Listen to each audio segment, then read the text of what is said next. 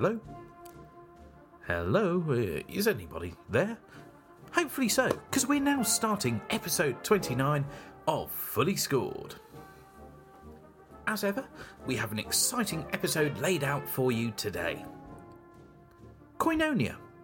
No, it's not a cash-related disaster. It's actually the name of the piece that we're featuring in today's episode. Major Martin Cordner joins us to talk about the story behind his brand new major work for brass band, as recorded on Powerhouse, the latest, at time of recording, album released by the International Staff Band. Now, talking about the International Staff Band, in a classy segue, our guest today was a member of the ISB for over 40 years, as Principal Euphonium. A man that really needs no introduction, as his legacy is known all around the Salvation Army world and the wider brass band movement. So, without further ado, it gives me great pleasure to welcome to Fully Scored, Derek Kane. Well, thank you, Derek, for joining us today. And we're coming from the brand new hall here in Bexley Heath, the new Salvation Army Hall in South London. How does it feel to be back in a building like this? Well, firstly, it's very exciting. After 14 years away, just a few yards up the Broadway, not far, but here we are at a new building with a new paintwork, new chairs, and everything's looking good. Absolutely, it really is. Now, even though we are coming from London today, you haven't always been a Londoner, and listeners may have picked that up from your accent already. Yeah, sure. And, some people still pick it up, but I guess 40 plus years in South London changes your accent a little bit. But yeah, originally from Hamilton in Scotland, where I grew up with my family there and through the Salvation Army. So that was your first connections with the Salvation Army then in Hamilton? Yes, it was. My dad played in the band. He was a trombone player.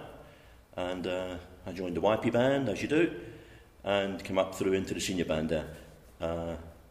In the Corps of Hamilton, which had a very strong musical tradition, along with a lot of Glasgow Corps at that time.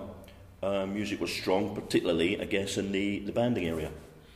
Excellent. And where were those first musical seeds sown? Was it when you joined the YP band, or was it even before that? Well, I guess I was used to hearing music at home, hearing band music, Salvation Army music, other bands play, but I guess it really took hold, yes, when I joined the YP band, starting on a tenor horn. It was my very first instrument. They always thought I was big enough not to carry a cornet at the age of 6 or 7, and I was given a tenor horn.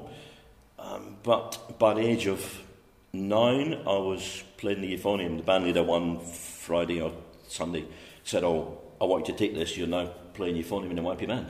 I said, "Oh, okay." And the rest is, as they say. Yeah, absolutely. And I believe that you played your first euphonium solo in 1966 at a Scottish Congress at the age of only 10. Is that correct? Yeah, it seems funny when you mention dates now. We associate that with the World Cup final. But nevertheless, yeah, I was 10 years old. And the Scottish Congress was a big event, probably spanning over maybe 4 days, maybe Friday, Saturday, Sunday, Monday, ending on the Monday night, which was traditionally a youth night. And I was invited to play a solo, along with my core band. They were invited to be the duty band. And so I chose the solo, The Priceless Gift. Probably my dad chose it because it's a trombone solo, so he probably said, "Yeah, you're playing this one." So off I went to the big hall in Glasgow and played my first solo in public with my red army jersey and my short trousers and stripy socks. And that was the start of my solo career, I guess. And I was allowed to play a senior band euphonium. Nice. I didn't have to play mine. I could borrow one from the senior band to play on the big solo night, The Priceless Gift. Nice. And did you know from that moment that you wanted to be a euphonium soloist and pursue music as a career?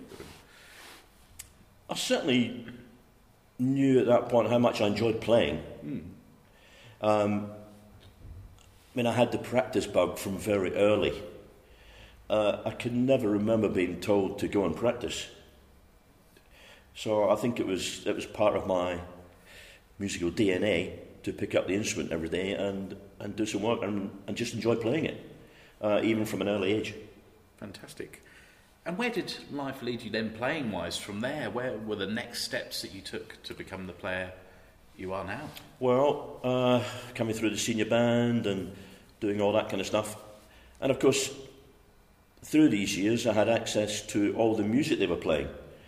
Because back then we had a Saturday night meeting, Sunday afternoon meeting every single week, where the band would play what we called big pieces every single weekend, and I would sit behind the trombone section by my dad and have a look over at the music. And so I learned all these pieces from a very early age.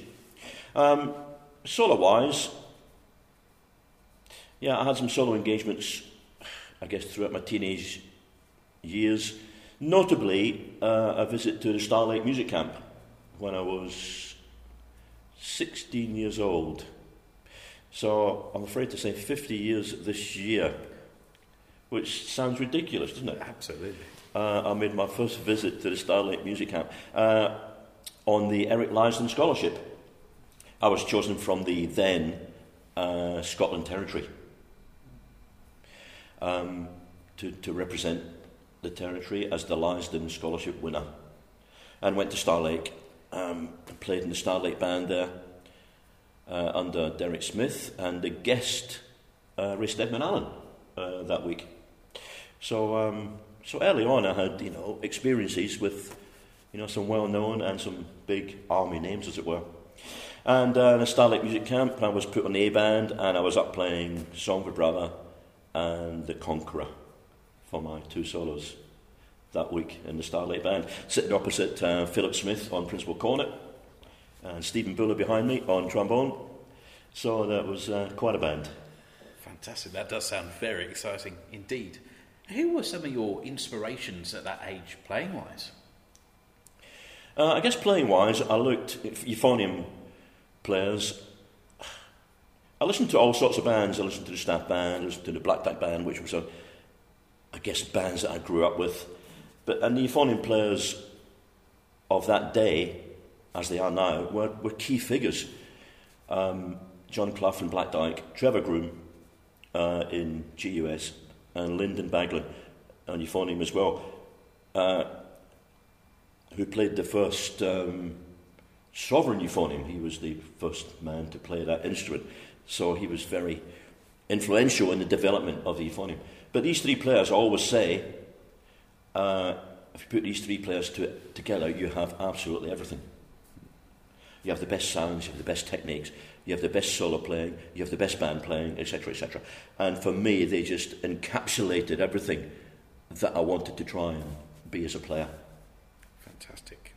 So in 1976, another date, you moved down from Hamilton to join the International Staff Band. What was that change like in your life? A big move.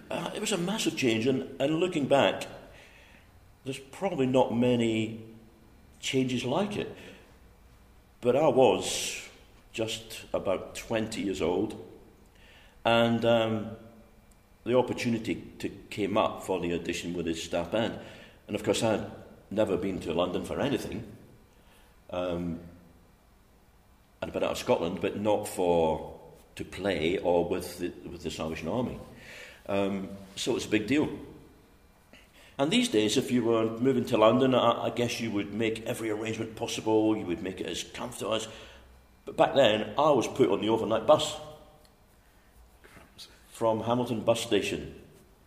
Mum and Dad there waved me off like Dick Whittington and his euphonium cat.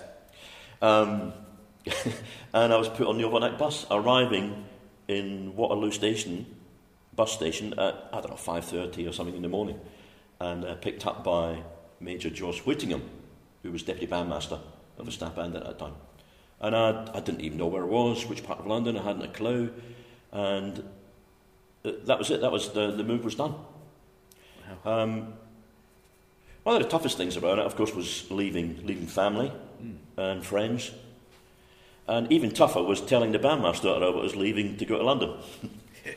I remember clearly going round to his house and said, "Oh, I need to tell you, I've got an opportunity to audition for the staff band." He was very supportive, maybe not that night, but he was very supportive in coming days and all through my staff band career. He was fantastic support to me. So that was the beginnings of my time in London and straight into the staff band. Were you nervous making that move, or did it in your head just seem the right thing to do? Yeah, it just seemed the right thing. I don't know that I even had come to terms with it, how big of a move it was. And I was thrown in straight away to activity, which helped. I was straight into band rehearsals. I was straight onto the end chair euphonium. In some ways, I didn't have time to think, oh, is this going okay? Is this the right thing? I just had time to think, you've got to do okay here. People are relying on you. And I guess the other thing, and I've mentioned this in previous interviews, was the big step that I made, but also that the staff band made. Bringing a player from 400 miles away to sit in a principal chair must have been couched with lots of risks. Was it going to last? Would he be back home in 3 weeks' time? Could he really play what we want him to play? How we want him to play? So I think it was a big risk for all of us, for me as a player and for the staff band. But I guess it turned out not so bad. Absolutely. And 42 years of not too bad as principal euphonium of the ISB. Phenomenal service. Absolutely breathtaking. Yeah, I still can't quite take that in terms of the longevity of sitting in the same chair every Wednesday, weekend after weekend, solo after solo, travelling after travelling, but I look back on it with great respect to the band and those who were in it, and to the opportunities given through the name of the Salvation Army. So when you moved down to join the ISB, did that come with a job, or did you have to find your own way in a new big city? No, it came with a job and lodgings. I was lodging with a lady who was a soldier up on Norwood, and for a while, before I came to Bexley Heath a few months later. My first job was at SP&S in Judd Street, and I worked in the music shop, because back at that point we were still selling instruments. So we had an instrument shop, and I was put in there with no experience or no knowledge of anything, but that was your job. I had one or two different jobs within SP&S, but that was my very first one. Fantastic. And I believe you had a few different roles as well for the Army over the years. Can you Yes, tell us I a did. bit about those? Yeah, and I worked for the Army, came out, worked for the Army again, and at different times.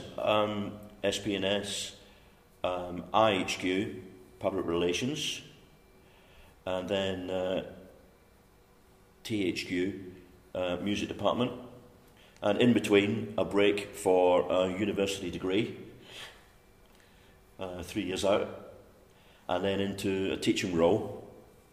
But even after that, eventually I was back at the Salvation Army.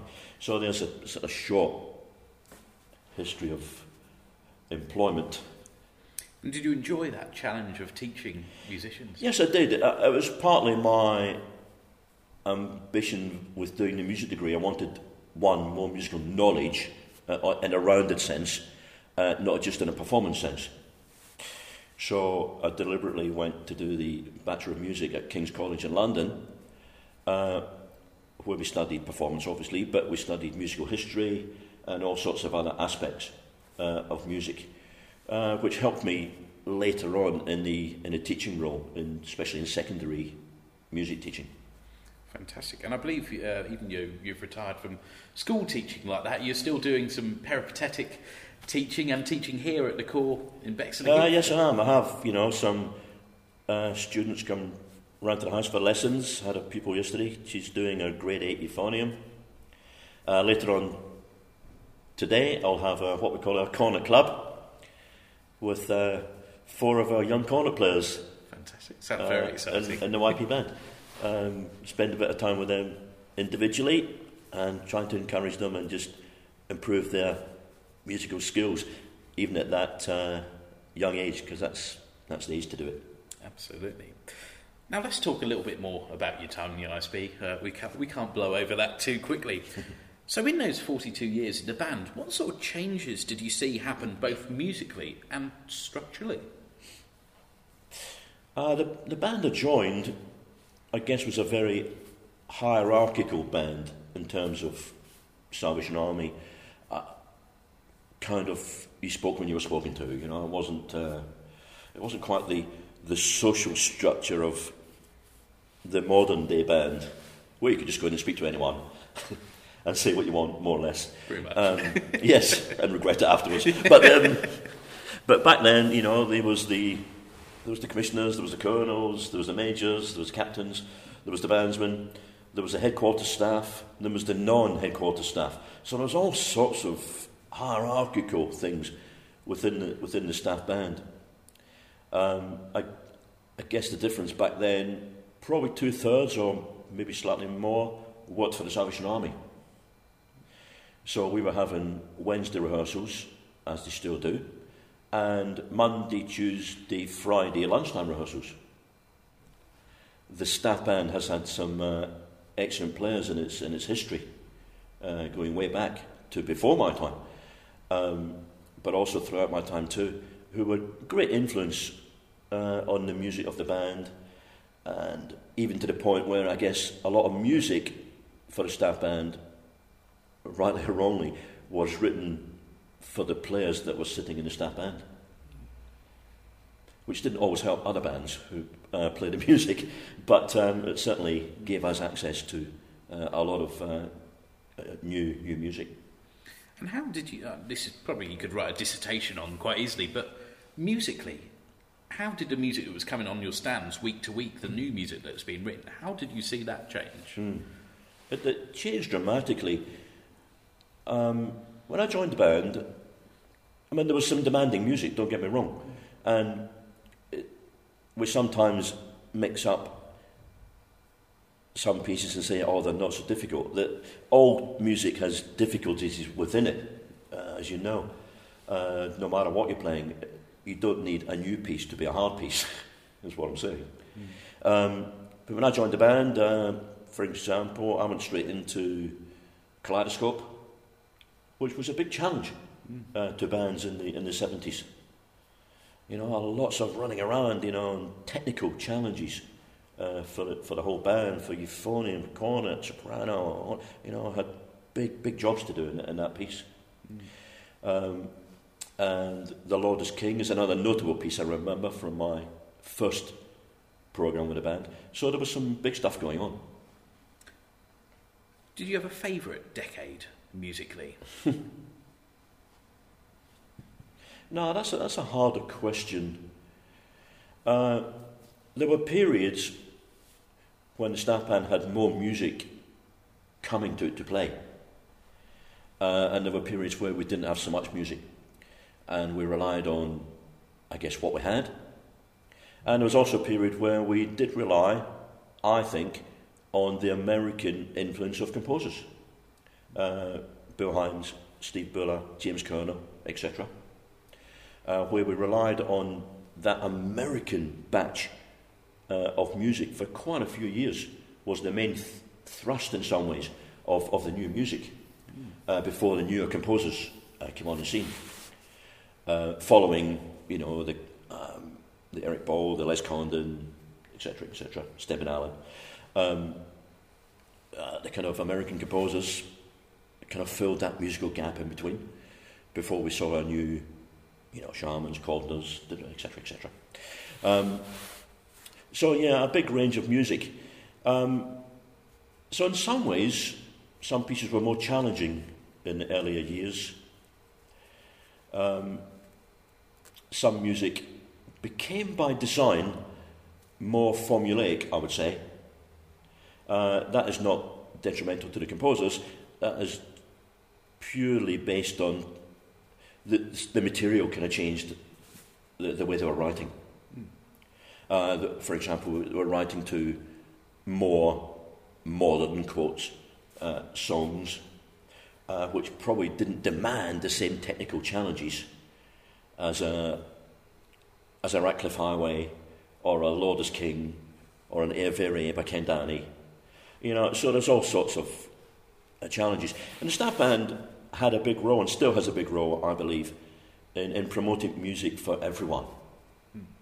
People need to hear music that challenges you as a listener and challenges the players, with the big numbers, as it were. But they've also got a role to play new music and music that's appropriate to every section. For me at Pexley Heath, for the band at Peterborough, for the band and Galvin, or whatever. We all need music to suit what we're doing. So the staff band has a big role there, and within music in the Salvation Army. Now let's talk a little bit about your role as a soloist with the band. So you'll be joining us in a later episode to talk about a euphonium solo that was specifically written for you and doing a bit of an analysis on that. I won't give any spoilers to our listeners. But could you give a few examples of some of the solos perhaps that we may know, or even those that we may not know so well, that have been written for you? Yeah, this is when I do wish I had brought a list. Well, as I said, I've been very privileged to have solos written by Norman Bearcroft, Ray Stedman, and I'm going to miss some out here, so apologies straight away. I'm just picking some out. Ken Downey, Peter Graham, David Catherwood, Ivor Bazanko, Steve Buller is worth a mention. I've prompted there, Steve, if you're listening to this podcast. Richard Phillips, and many others have contributed to what I think is a great euphonium repertoire, but also an excellent euphonium legacy for players to look at now. Norman Bearcroft, The Better World, Locomotion, The Great Adventure, Jesus I Come to Thee, Ken Downey, Images of Praise, My Love is Like a Red, Red Rose, David Catherwood, Everybody Should Know, Annie Laurie, Spirit of Life, Richard Phillips, and Christ Alone, They Will Be God. Two iconic solos. Trevor Davis' Shepherd Song was written for the Ann Albert Hall Council's Festival, which was an interesting one. I was playing Shepherd Song, and Trevor said to me a few days before, he said, "Oh, I need you to do something else at the Royal Albert Hall." I thought, "Oh, surely not another solo because I'm playing Shepherd Song." He said, "No, when you finish Shepherd Song, I'd like you to come forward and do the prayer." And I said to him, "Yeah, that's fine." It was fine until I was about 8 bars from the end of Shepherd Song and thought, I've got to speak to a larger audience in the Albert Hall in a few minutes, and I've still got my long high C to come at the end of Shepherd Song. So that was probably a more nervy moment than than a lot of others, to think I had to put my euphonium down and then go and address a prayer to the Royal Albert Hall assembled audience. So yeah, lots of memories there with solos. I mentioned Steve Buller's Scottish variants for the ISB 120. And when I asked Steve Buller, he did say to me, because I asked him, I wanted a Scottish flavour. He said, "Well, why are you asking me? Why don't you ask Peter Graham, who's Scottish?" I said, "Well, I might do it if you say no, but I'd love you to do it." He said, "Well, I need the tunes." So I recorded 3 melodies on a tape or whatever, and sent them to Steve Buller, gave him a little idea of what I wanted for the introduction, played the ending kind of thing. Next thing we knew, we'd discovering parts for Scottish variants for the Royal Albert Hall. Things like that are just fantastic memories. Working with composers who are willing to give their time and effort to give you a solo to play, especially that you're prescribing. I wasn't saying to him, "Yeah, I want you to write what you feel, what you want." I was saying, "No, I want this, that and the other." And he was, "Yeah, that's fine." Do you like being involved in the sort of forefront of these ideas, or do you like to sit back and just let the composers work their magic? A bit of both. I mean, I've been involved both ways. So the Buller's a good example of prescribing to a soloist. I did ask Richard Phillips for In Christ Alone for a similar follow-up to They Will Be God that did the same kind of blockbuster job, if you like, as that solo did, and he did a great job on them. Some composers rather have presented me with new solos which we've played. Ray Stedman Allen wrote the lyric variations. That was especially for a recording, as were a lot of other solos. But it's quite nice to be involved sometimes when a composer says, what do you want? And to be fair, most composers do say to you, what do you want in this solo? Because they want it to be satisfying for you to play, as well as for them to write. So I've been very fortunate from that point of view. They came down to Images of Praise. He more or less wrote what he wanted. I just asked for one tune in it. And I asked for that melody that comes into Images of Praise, which I'm desperately trying to remember. I Feel Like Singing All the Time, which was an old vocal solo that was first published. And I wanted that in Images of Praise. And, of course, he put it in there. Also, as a soloist, it's worth checking that your music is, one, in the right order, page-wise, and also you've actually got the right music. I was at my home corps once in Hamilton, and I was playing solos over the weekend. Sunday morning, I was playing Alistair Taylor's I Need Thee. A beautiful extended solo, I think, of that tune. It is published in an album with piano accompaniment, and it's worth playing for soloists. And it's a lovely arrangement. Anyway, I got up. Alistair played the introduction. I played the first few notes. I thought, no, this isn't going very well. And I had introduced the solo before I played it. So I stopped and I said to the congregation, I said, there's something else I need to tell you. And they're all going, oh, I thought you'd started the solo. I said, when you play a solo, always check you've got the right page. And the solo album had a bass clef section and a treble clef section. I just turned the page over. I Need Thee, bass clef. So I started playing totally wrong. So it's always worth a check as a soloist. Check your copy, check your pages, even check the right clef you're playing in. Fantastic. Wise advice.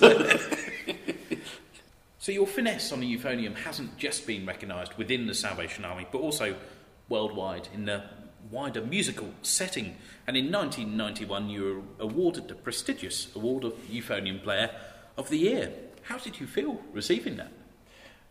Yeah, it was quite exciting when I realised the names, and the names I mentioned earlier were all on that list. The award was presented by the British Bandsman, and it was presented to me at the Fairfield Hall at the Staff Band Centenary concert. So there was a nice tie-in there with the staff band and whatever. But it was a very special thing to receive, and it was presented by the then editor of the British Bandsman, Peter Wilson. So that was a special thing, and I guess an early link between army and non-army. There wasn't many at that point, but I guess that was one of the first. I might be stand corrected there, but it was certainly an early link between the two worlds, as it were. Fantastic, great, congratulations. I know it's a little bit late to the party, but no, I appreciate it. Yeah. Excellent. And something that overarches your whole life, whether as a performer, a composer, or as a leader, is your faith. So I just want to ask you, in all the years that you've been part of the Salvation Army, and specifically making music in the Salvation Army, how has your faith shaped who you are? Well, I think it shapes who we all are. I mean, nobody can be up all of the time. Maybe some people may say they are. But I don't believe everybody can be up all of the time. And that's not to say we don't rely on our faith when we're up, but we certainly rely on it a lot when we're not. And I think that's part of the social aspect of being together as a group within the Salvation Army, or as a congregation in the Salvation Army, plays a crucial role in that. You know, there are times where we don't feel like it, and that's a normal, to me, human response. But I'm sure that can turn on a word from the front here. It can turn on a song from Songsters. It can turn on a piece from the band. And I think that's part of our role musically, is to encourage that aspect of being together and aspect of faith, both as an individual and as a congregation. It's part of our role when we're playing or singing or worshipping. Also, the encouragement aspect should never be underestimated. You know, we're all guilty of ignoring something or ignoring someone or not doing something when we should have done. But we also see the other side of that when we flip that and go down the encouragement route, because we've been part of that. And, you know, if we give that out, what you give out, you get back. Is a good statement to make in terms of a faith. You know, what you give out, you get back. You know, as a leader, what you give out to your group, you get back. As a performer, what you give out, you get back. You know, as a person who just comes as part of the fabric of your church, what you give out, you get back. Absolutely. Thank you for that, and I hope those words resonate for those listening. So before we move on to our quirky quickfire section, the lighter side of the interview, always good. I thought we could play a game. Yeah, I love games. Yeah, great. Thank you. Well, hopefully you'll like this one. I'll tell you. You'll get the feeling if I do it or not. Yeah. It's when we hear the door slamming that we know. So as well as building a reputation as a phenomenal euphonium player, you've also built a reputation for being somewhat forgetful. Is that fair to say? Can't remember. Yeah, that's fair to say. Fantastic. Not sure where that reputation comes from. Well, yes, I do. I know where it comes from. We might explore that then in this game. There's nothing worse than that feeling and going to the staff bandmaster half an hour before the festival and saying, I need to play a different solo tonight. And he'll go, no, you'll be fine on that one.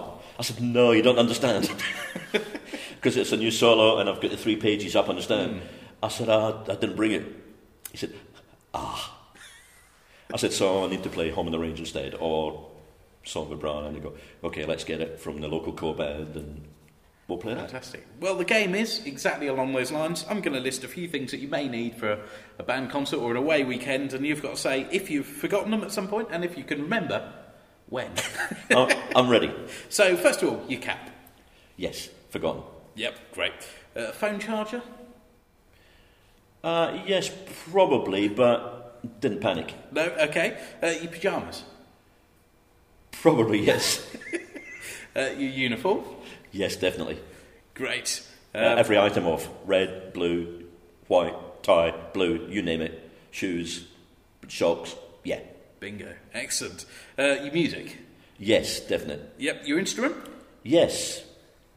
Not many times, fortunately. One famous one at the Royal Albert Hall, which is not a great place to forget your instrument. It was a council's festival.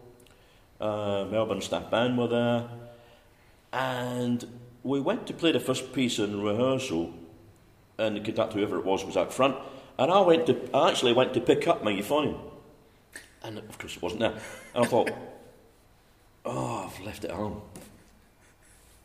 So I had to ring my wife, Hazel, and say, look, I need you to bring my euphonium. She said, you're at the Albert Hall. I said, yeah, I know, but my euphonium isn't.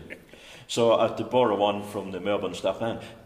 Particularly as there was an announcement, can the staff band come out, we need to do a photograph.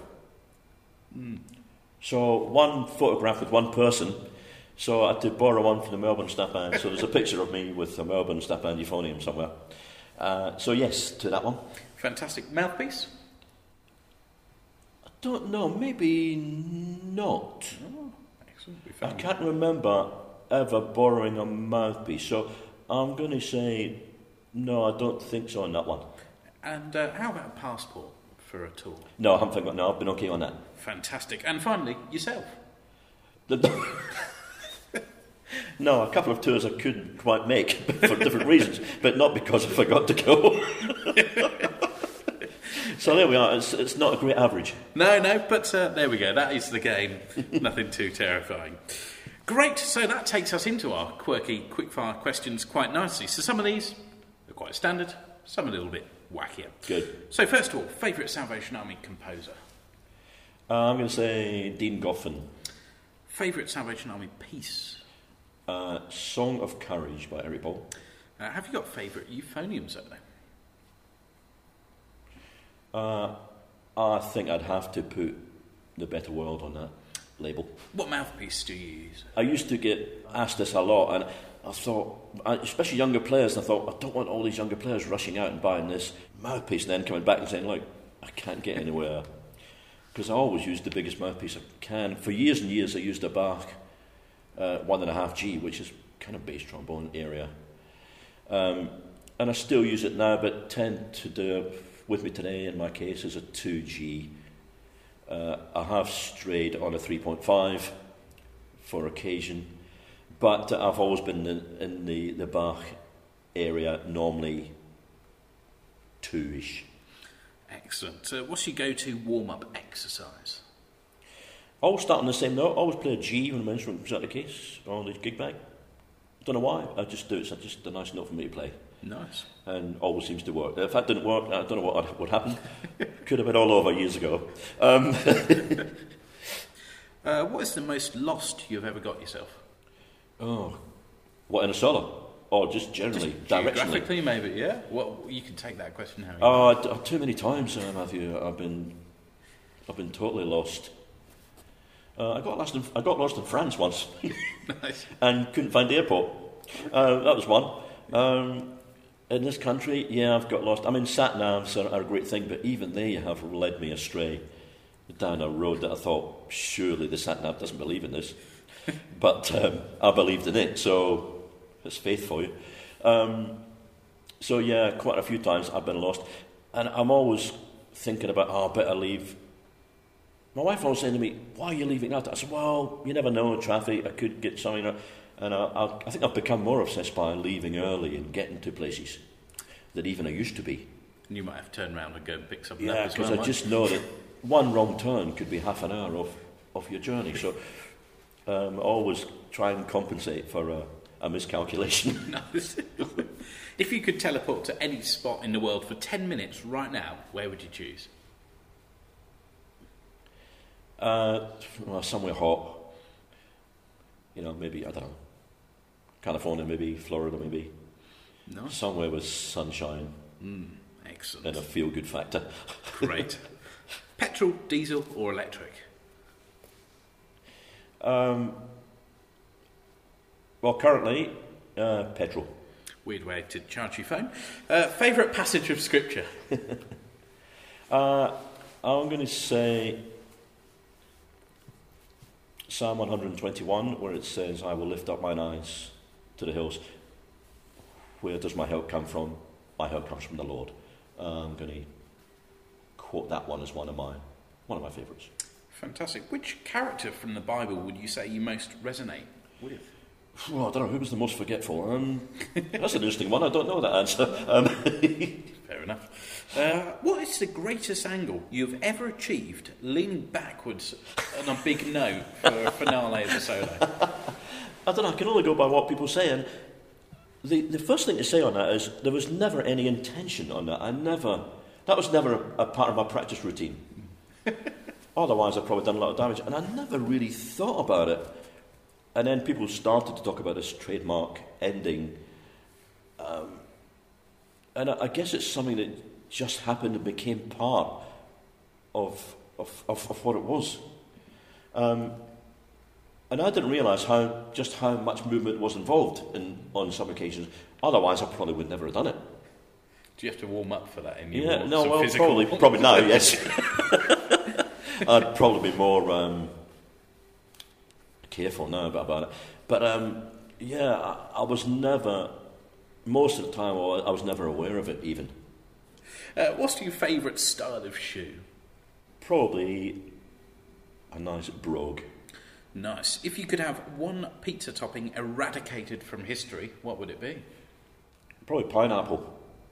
I'm on board. Not really much place for that pineapple. Wherever that came from, however nice it looks, however much people seem to like it in Hawaii, it probably doesn't have a place on mine. And can you name a top-tier herb?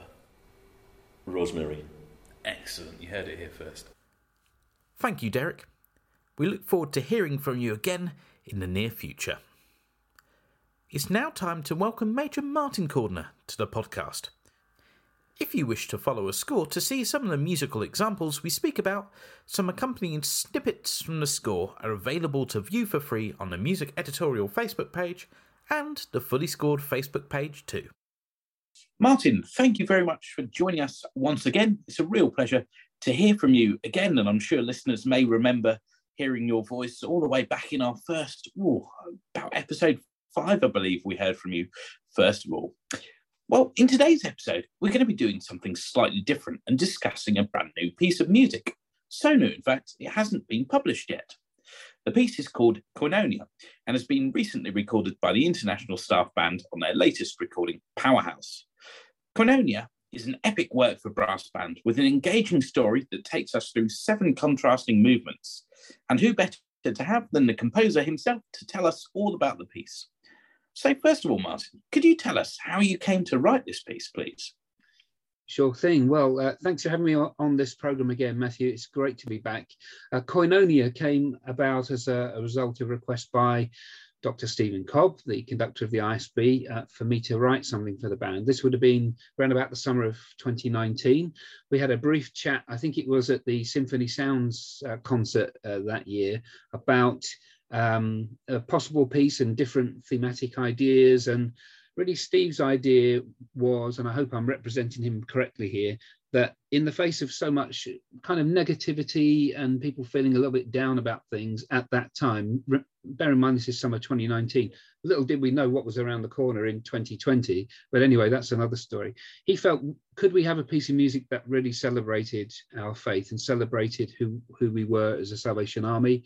And we talked about the idea of fellowship. So to my mind, the word koinonia instantly appeared, and I think I blurted out koinonia, to which Steve must have sort of said, bless you, thought I sneezed or something. But he went along with the idea, and I said, leave it with me, I'll come up with some ideas. I went away on holiday with the family to France during August, and I set about penning really a theme, I suppose, is where I started, which became eventually the opening bars of this piece of music. And this theme, I just felt really needed to be really in your face, really aspirational, very positive, is something that we needed to celebrate. And so it's a major key theme. It has intervals of sixths and sevenths. And the idea with those steps, in my understanding, was that koinonia is something that we can aspire to, reach higher and higher for, if you like. So the melody goes up step by step with those intervals. So that was really how it all started, with a mini theme. And how did the piece develop onwards from there? Well, after capturing that opening theme, I began to wonder really where the piece was going to take me. I didn't have any idea at that time, but the idea came to me to describe the growth of the church, that would be a really interesting project, if you like. So from its humble beginnings in first century Palestine to, the worldwide movement we know today, 2 billion strong. So I did a little bit of research into church history. We learned that in training college, but that was 20 years ago for me. So I did a little bit of reading again and researching. And I didn't really intend for the piece to become 7 movements, but it's just evolved that way. In my research, I wrote down a quote from biblical translator and a monastic leader called Jerome, who was around in the sort of 4th century. And in the year 378 AD, he is reported to have said, "From India to Britain, all nations resound with the death and resurrection of Christ." And I think this sentiment, his surprise, his amazement at how the gospel has got around the world that he knew, is at the heart of this piece. There's no other word to describe the explosive growth of Christianity around the world than just simply miraculous. His understanding of what all nations mean is different to what our understanding of what all nations is today, but nevertheless, the growth of Christianity has been astonishing. And he wouldn't have known, of course, that over subsequent centuries, the gospel would eventually be taken by missionaries and explorers to the farthest ends of the earth. So that's really what the piece is about. And my prayer, my hope for the piece is that we will be reminded that the spread of Christianity continues today as well. You know, I'm sure you are aware.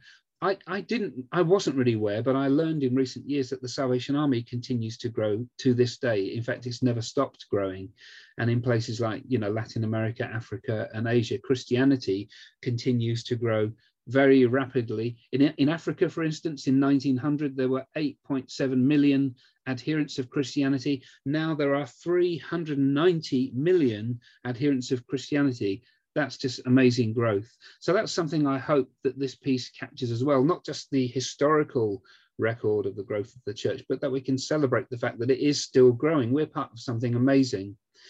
So the miraculous spread of the gospel is its inspiration, and it follows the believers across the centuries as at first they meet in temple courts and welcome newcomers, but then they journey to new lands, they face opposition, they ultimately conclude their journey reunited with Jesus in heaven. Great, and thank you for that context and that overall synopsis of the piece. We're now going to look a little bit more in detail at the individual movements. So the first movement is simply called Prelude. Can you set the scene for what we hear musically? Yeah, so this is that opening bright, positive theme that I mentioned earlier, and it becomes a musical thread and ties the movements together.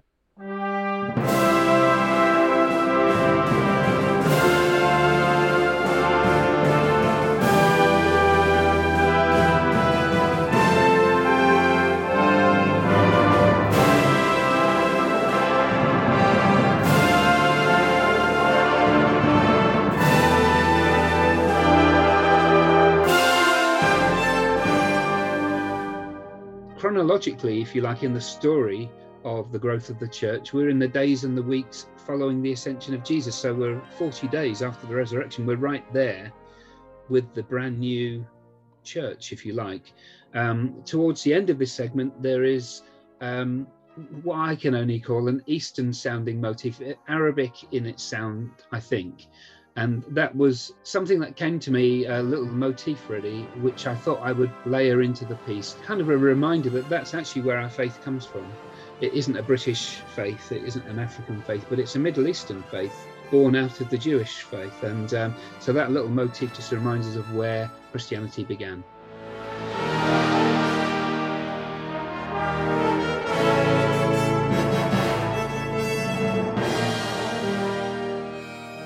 Fantastic. And after the grandeur and majesty of that prelude, the music changes style to include some more little joyful declaratory passages and the cornets, horns and trombones. And this takes us into movement 2, titled The Early Church. Yeah, that's right. So here we're still in the first century, and we're in a busy marketplace in Jerusalem. The city is under watchful Roman rule. And I was imagining that within the crowds, within the busyness, the hustle and bustle, the believers would gather. They probably would have gathered in secret. We don't get all the detail of the early church from the Bible, but it tells us a little bit about what the believers did at this time in history. In Acts 2, verses 42 to 44, we read, all the believers devoted themselves to the apostles' teaching and to fellowship and to sharing in meals, including the Lord's Supper, and to prayer. A deep sense of awe came over them all, and the apostles performed many miraculous signs and wonders, and all the believers met together in one place and shared everything they had. So there's a song we hear, and it's a song by Keith and Christine Getty. The words say, oh, how good it is when the family of God dwells together in faith and unity, where the bonds of peace, of acceptance and love are the fruits of his presence here among us.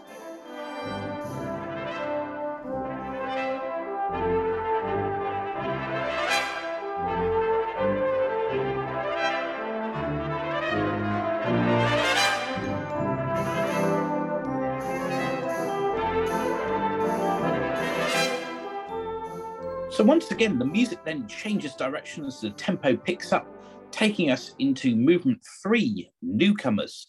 Can you explain what we're hearing through this section, please? Yeah, so here the music describes the Holy Spirit moving freely and the fellowship growing.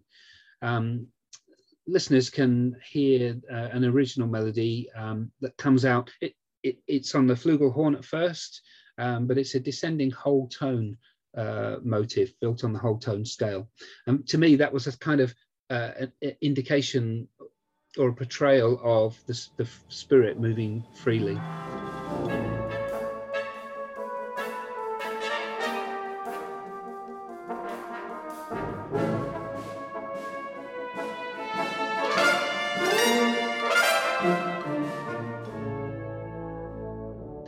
Anyhow, through the missionary journeys of the apostles, the gospel spreads quickly. As we know, we read about that in the New Testament. It spreads around the Mediterranean and many people get saved. But as the early church establishes outposts around the Roman Empire, there are hotbeds of persecution, of course, the staging grounds of the church's major theological battles. And they didn't just face opposition from people of other faiths and cultures in faraway lands, they also faced opposition from their own people, from the Jewish authorities, but also from the Roman authorities in Jerusalem as well.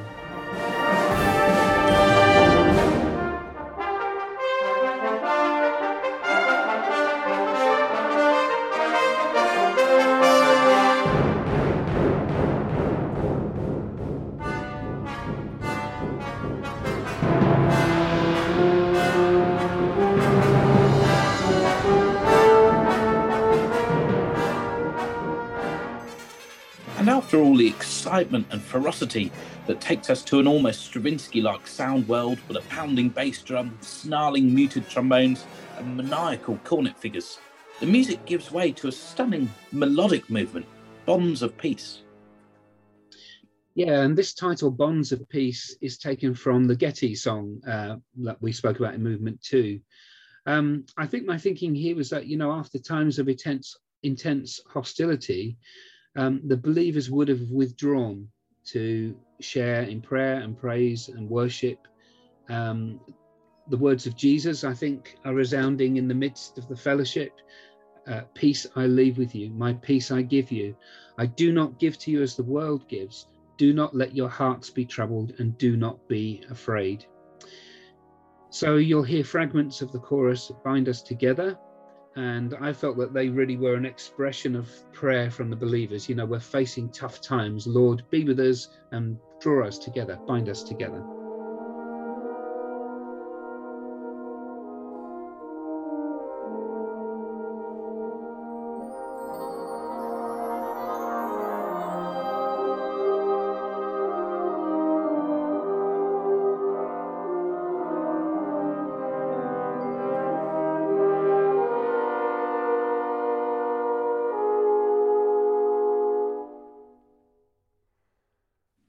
It is stunning music indeed. And then, before we know it, we're into movement 5, All Nations Resound, kicked off by this virtuosic tuba and euphonium line, reminiscent of some of the larger intervallic jumps we saw in the prelude. What is this movement portraying? Well, All Nations Resound, first of all, comes from that Jerome quote cited earlier. So he was saying, all nations resound with the gospel of Christ. So in a matter of a few centuries, the amazing thing is the Christian gospel has spread through explorers and missionaries beyond Europe to the world.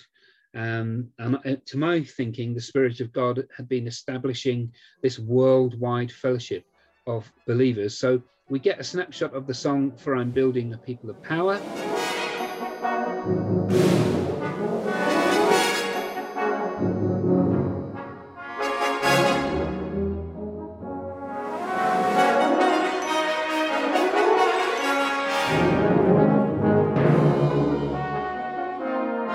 And later, the believers praise God by singing, our God is an awesome God. He reigns from heaven above with wisdom, power, and love. Our God is an awesome God.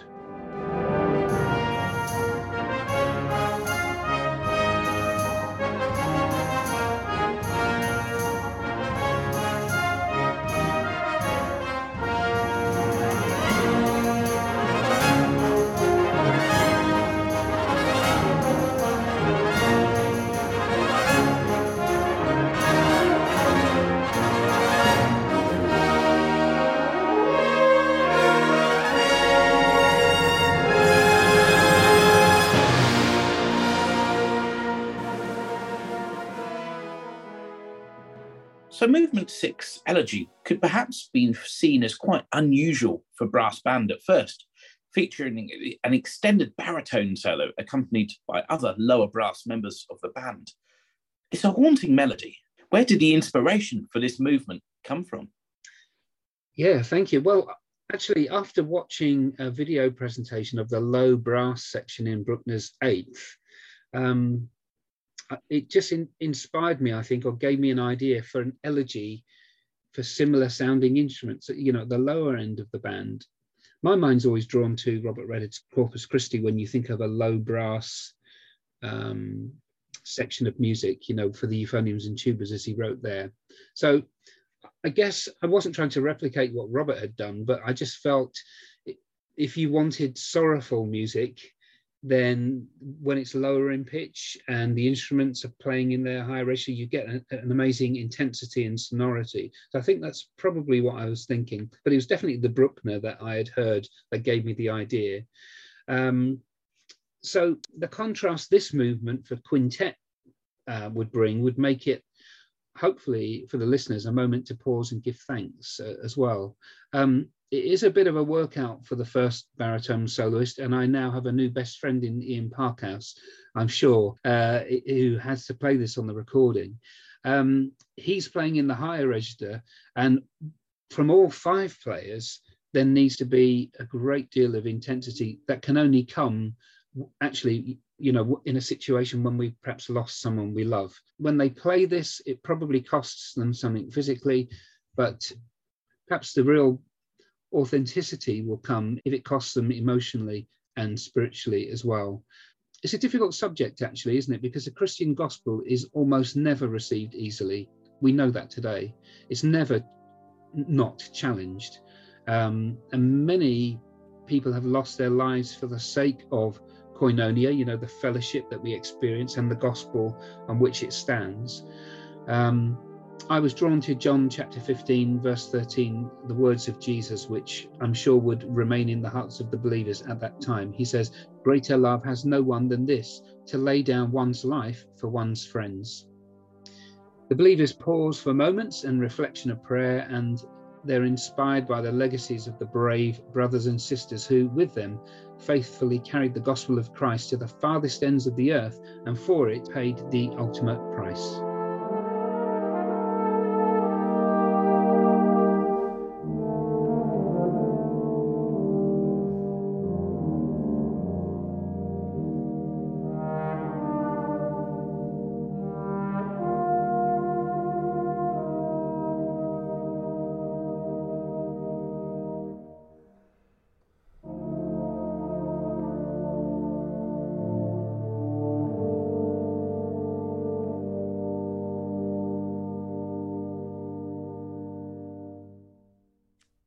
Thank you.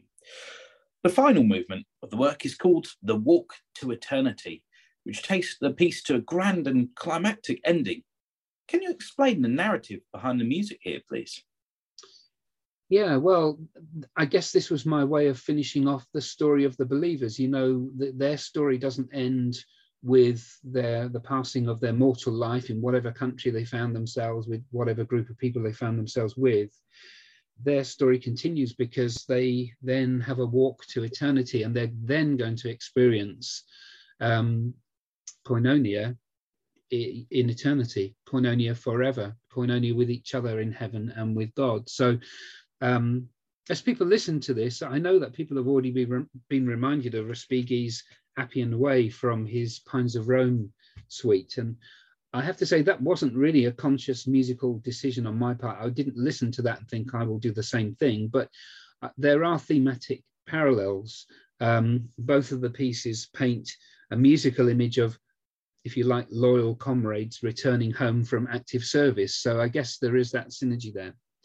In Koinonia, in my work, what was in my mind was that we are recalling the past quests of the fellowship, and having living their lives as true disciples of Jesus Christ, the believers are now on the road to heaven. Their earthly mission is complete, and this sort of triumphant congregation is advancing amidst the brilliance of a newly rising sun, anticipating the reality of koinonia in eternity. And there's this really lovely song, which I had never heard until writing this piece, and I was delighted to have found it in our own songbook. A relatively new song, 2007, I think it came out. There is a hope, it is called. And these are the words. There is a hope that stands the test of time, that lifts my eyes beyond the beckoning grave, to see the matchless beauty of a day divine when I behold his face. When sufferings cease and sorrows die, and every longing satisfied, then joy unspeakable will flood my soul, for I am truly home.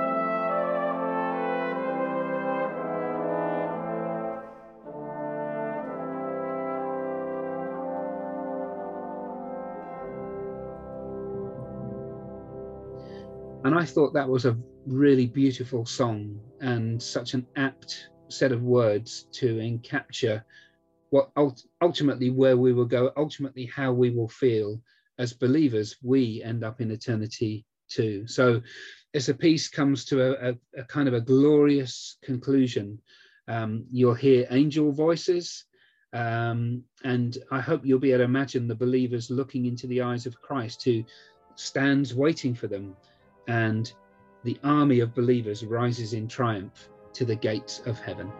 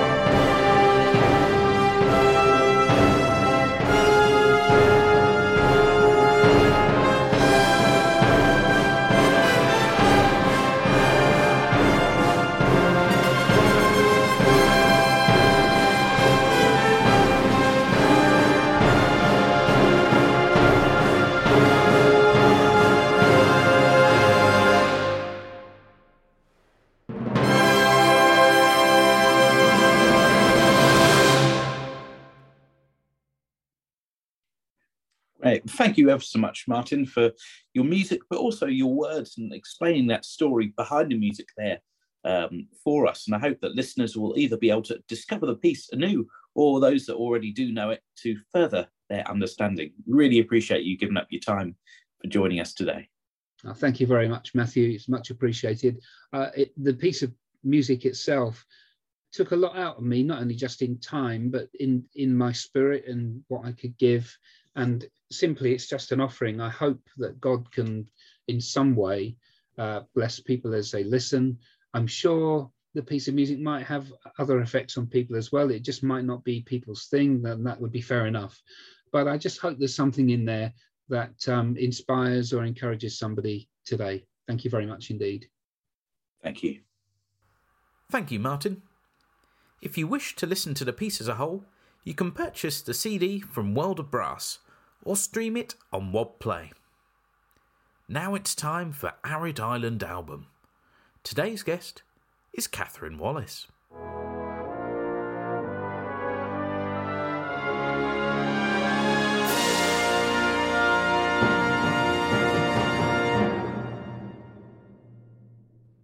Well, Catherine, thank you ever so much for joining us for this episode's instalment of Arid Island Album. How are you keeping? I'm very well, thank you. And it's a pleasure to be with you, Matthew. Great. Now, let's just get to know you a little bit for those that don't already know you before we hear your album choice. So you're the bandmaster at Coventry City. How long have you been bandmaster for? So I started in January 2018 and we had 2 years and then 2 years in lockdown. So half of my time as a bandmaster has been on Zoom and sorting out video recordings and Facebook and all of that kind of thing. So it's been an interesting experience so far, but really enjoy it. We've got a band of 24 people, so doing reasonably well in terms of numbers after lockdown and things like that.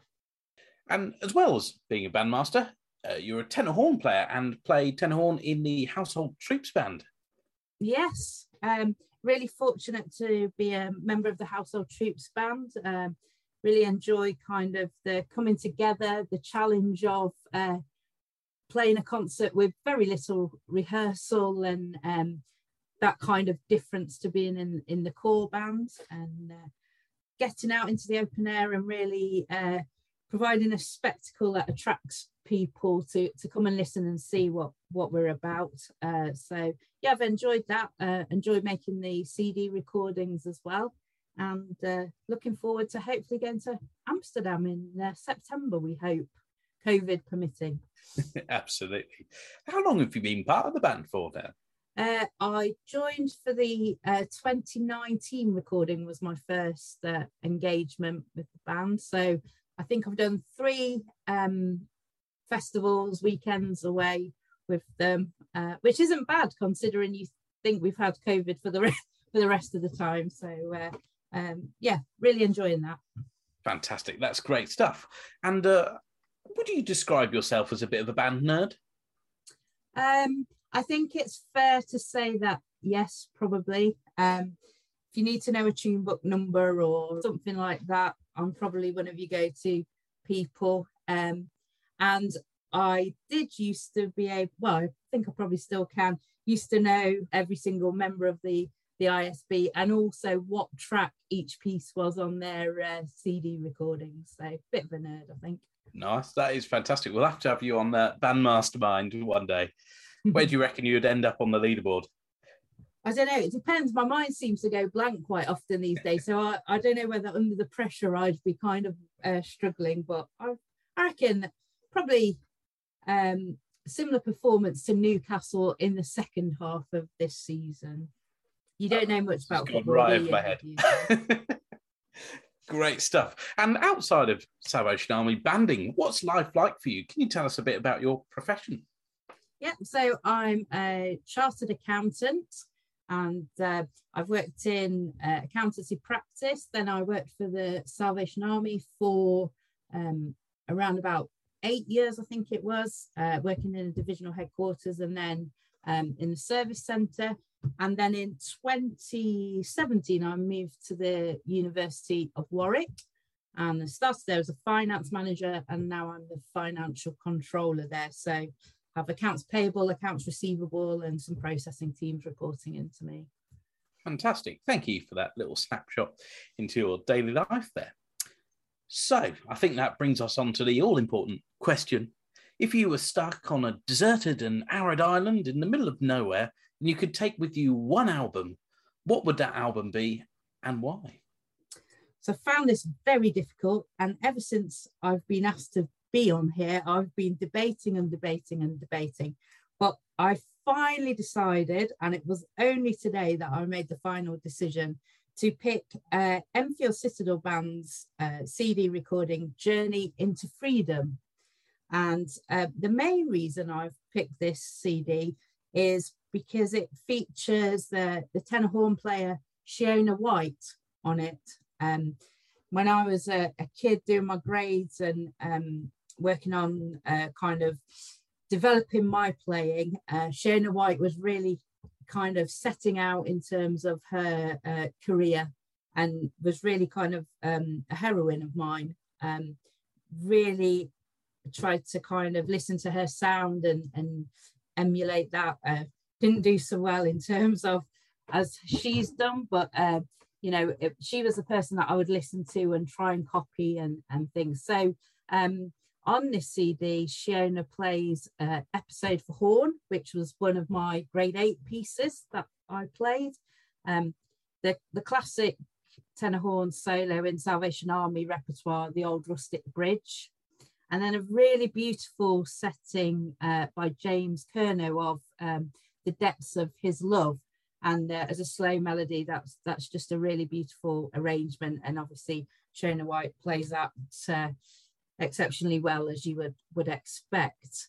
That's probably the main reason for picking the CD. But there's also the tuba player, Steve Sykes, playing on it. And you don't very often get kind of CDs with a few tuba solos on when there's other band pieces as well. So really enjoy his playing of Celestial Morn, the Les Condon epic bass solo on there as well.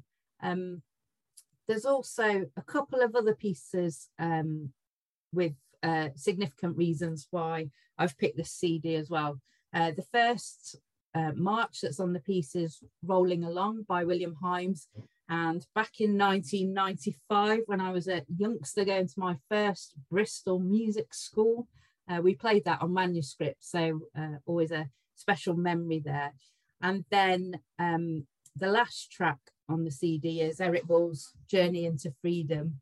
And we've played that at Territorial Youth Band, which I've been privileged to be on the staff of for a number of years.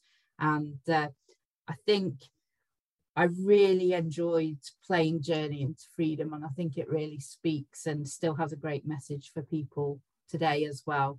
So that's some of the reasons I've picked it.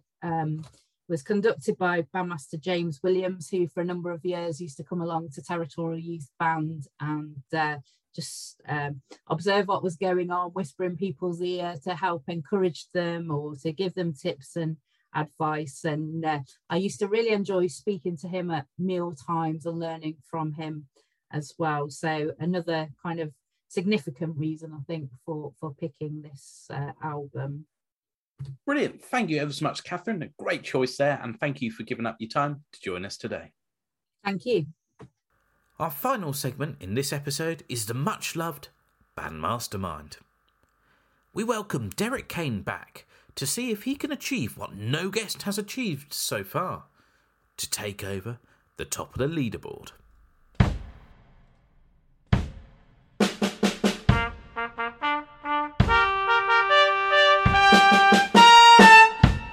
Well, Derek, welcome back. We're going to put your mind to the test in Band Mastermind. You feeling ready for this? Well, let's go.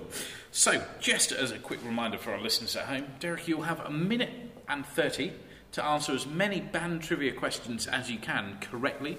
If you don't know, you can pass, and we'll see where you end up on the leaderboard. So, Derek Kane, are you ready to play Band Mastermind? Go. Then your time starts now. Which Salvation Army band takes part in the yearly Lord Mayor's Parade? Household Troops. Correct. In what year was the ISB 120 held? 2014. Incorrect, I'm afraid. Which piece of music, now published in the Judge Street collection, was originally written for the 2004 European Brass Band Championships? St Magnus. Correct. Jubilo Jubilo by Martin Cordner was originally written for which band? New York Star Band. Incorrect, I'm afraid. Who wrote the books The Golden Pen, Volumes 1 and 2? Wilfred Heaton. Incorrect, I'm afraid. How many pieces by Dean Goffin are published in the festival series?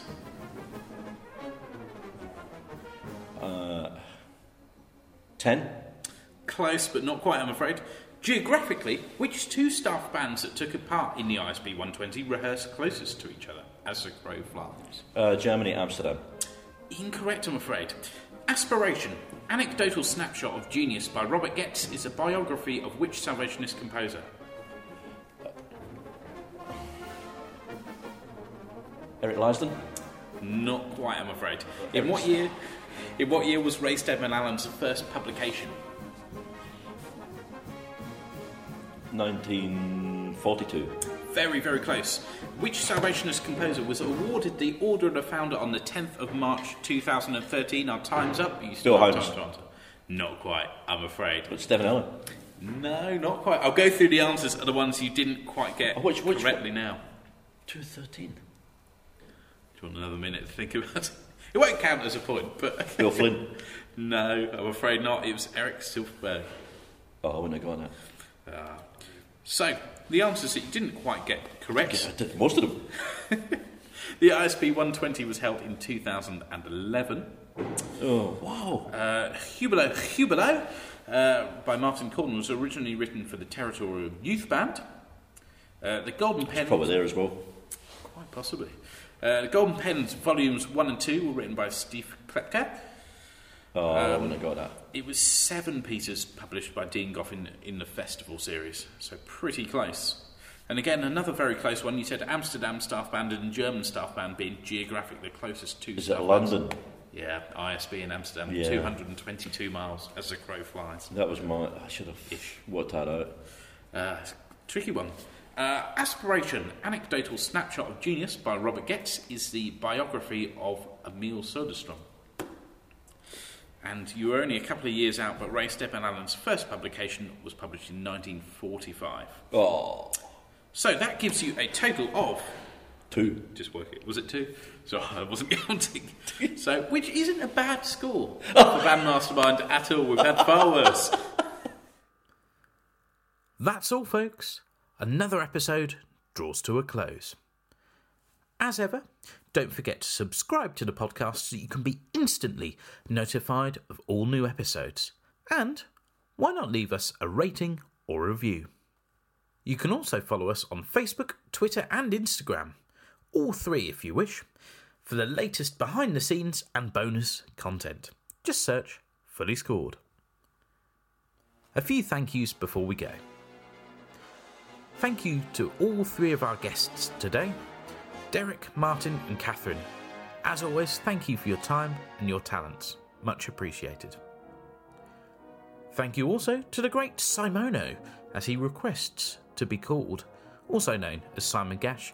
Thank you for producing this podcast.